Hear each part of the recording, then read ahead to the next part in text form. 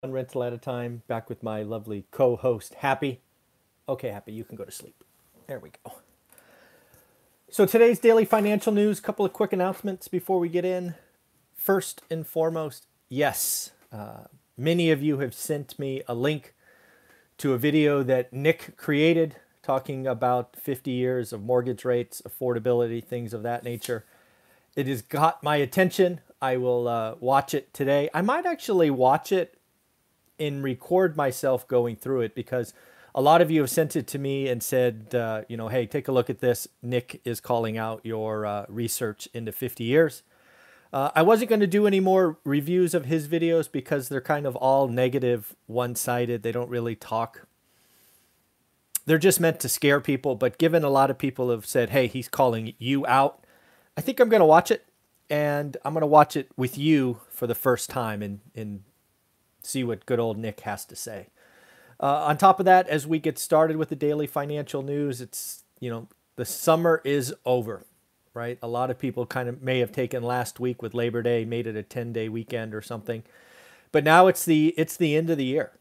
And, right around the corner are the holidays. And, then there is New Year's. So I want to ask you, if you are looking to make your financial future better, why wait to New Year's? Why don't you start now, right? We are in a housing slowdown. The market is changing. People are finding good and great deals now.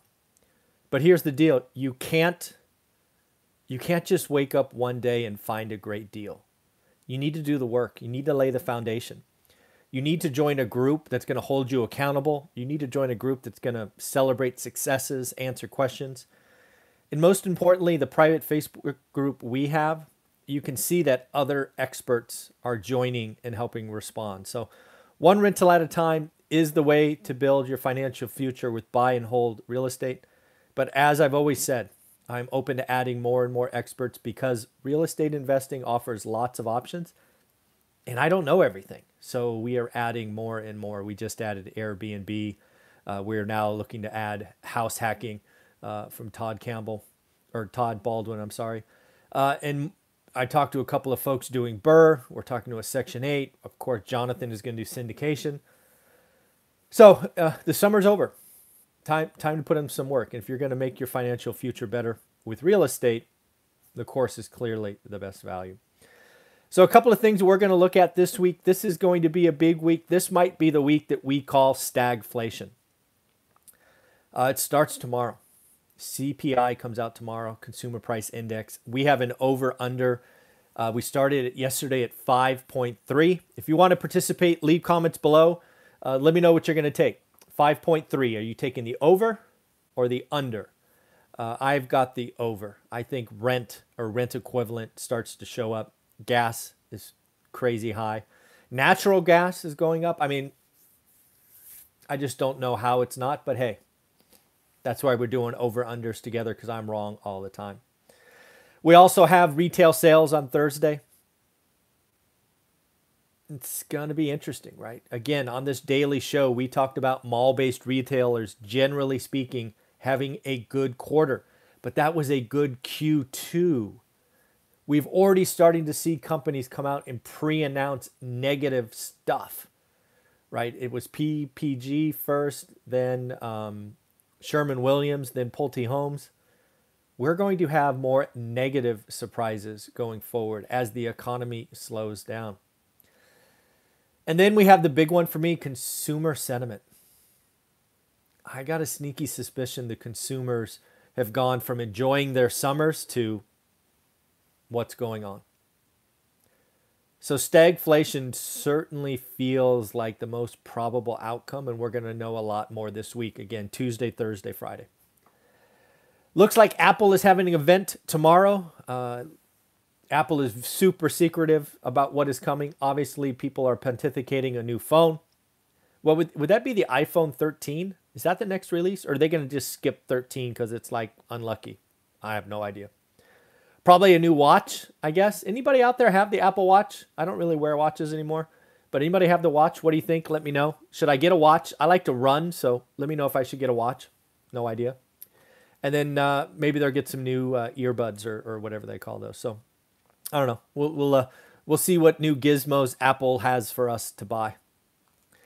Looks like the Senate is coming back, or Congress is coming back from their summer recess.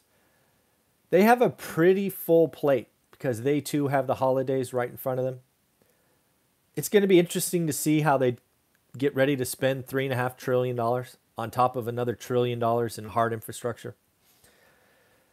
I wonder what's in it. They seem to have a caucus that is on extremes, so we'll see if they can balance it out. One person wants this, another person wants that. It will be very interesting. Not only do they have arguments around what to spend, they have arguments around what to tax. Because one of the things they want to do is they have to raise taxes. It's called budget reconciliation. Means any spending has to have increase in revenue, and the government raises revenue via taxes. So if they're going to spend, they have to raise taxes. So where is that coming? Some tax details came out, supposedly. You never know if these are real or not. But they're looking to take the highest income tax bracket up to 39.6. Looks like they want to raise capital gains to 25% instead of over 30. They want a surtax on wealth. I don't know how that gets implemented, but hey, it's in the plan. 3% surtax on wealth. And then again, they want to raise corporate tax rates to 26.5. I think they're at 21 today. Here's the deal, folks. You can raise the corporate taxes, but if there's still all the loopholes, what are we thinking? Right? If Amazon can really do what they're doing and still pay zero, does it really matter if the tax rate's 26 or 56 or 76? They have no income to tax given the tax code. So kind of crazy things. But we'll see. It's going to be very interesting. And another thing is we are looking at if you're in the stock market, which again, I am not, the thing that I would be asking myself have we just experienced peak earnings?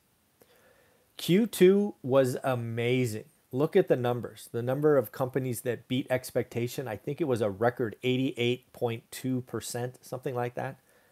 That's unheard of. And most of them beat by wide margins. I mean, these weren't like a penny beat. These were like 50-cent beats.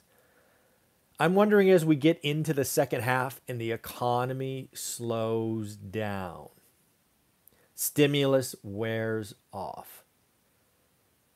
Do we see an impact on top line, meaning revenue comes down because the consumer is being more conservative?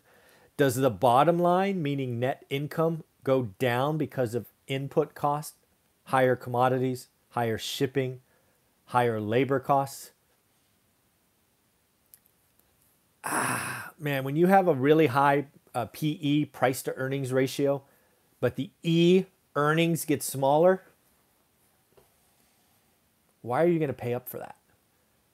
So yeah, I'm really nervous about the economy slamming into a wall.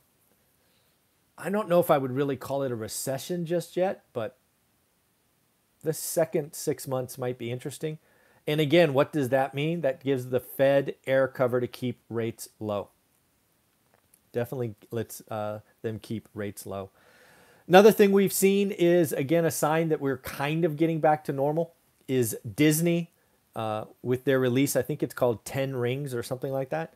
Had a blowout release. They are now saying that all of their releases going forward will not be dual releases. If you remember, Disney was releasing it on Disney Plus and in theaters. Now they're saying we're going to go direct to theaters. And then the last thing that just crossed my radar this morning, I don't know if you saw it. Looks like Walmart was going to accept Litecoin. At least there was a press release for that. If you don't know what Litecoin is, don't worry. Just call it one of those cryptos or altcoins. Looks like that was a fake press release. Somebody's playing games. Somebody was, what would they have done? They would have bought Litecoin, issued the press release, see a 10% spike, sell, then short, and then once Walmart came out and said it was fake, they would make a killing. Somebody was a bad actor today, and they probably made hundreds of millions of dollars. I do not see Litecoin being the crypto that Walmart, of all places, would be buying. It didn't even make sense. But hey, somebody made a killing. Somebody found a way to get make it look like a Walmart press release. And then lastly, more and more people are talking about a housing bubble created by the Fed. Latest one is Peter Boockvar. He's basically saying the housing bubble and the Fed is doing it. And get this, Peter's concerned about the people that put 5% down, because what happens if housing prices fall 10%? They're underwater. Well, Peter, poor Peter, here's the deal. If you only put 5% down and you had to sell today in the first 6 months, you're already underwater because housing has selling costs of about 6%. Second, Peter, you don't have to sell if your house goes down in value. This is not the stock market. This is not cryptocurrency. You have to live somewhere. If you can get into a house and your payment is lower than rent, you're actually saving money. These arguments that people are putting out are almost comical if they didn't. I actually believe Peter believes that. It's crazy. It's crazy. So, again, I will be watching Nick's video. I'm just going to call him Nick from now on. I thank you for, I think I got 3 more texts just as I'm on this call that Nick did a video calling out my 50 years of research. So I'm going to find a way to record my viewing of it so you can get my raw reaction. Thought that'd be fun. But anyways, have a wonderful day. We are going to be talking to Mr. Greg Dickerson here at 8 o'clock. So have a wonderful day. Bye.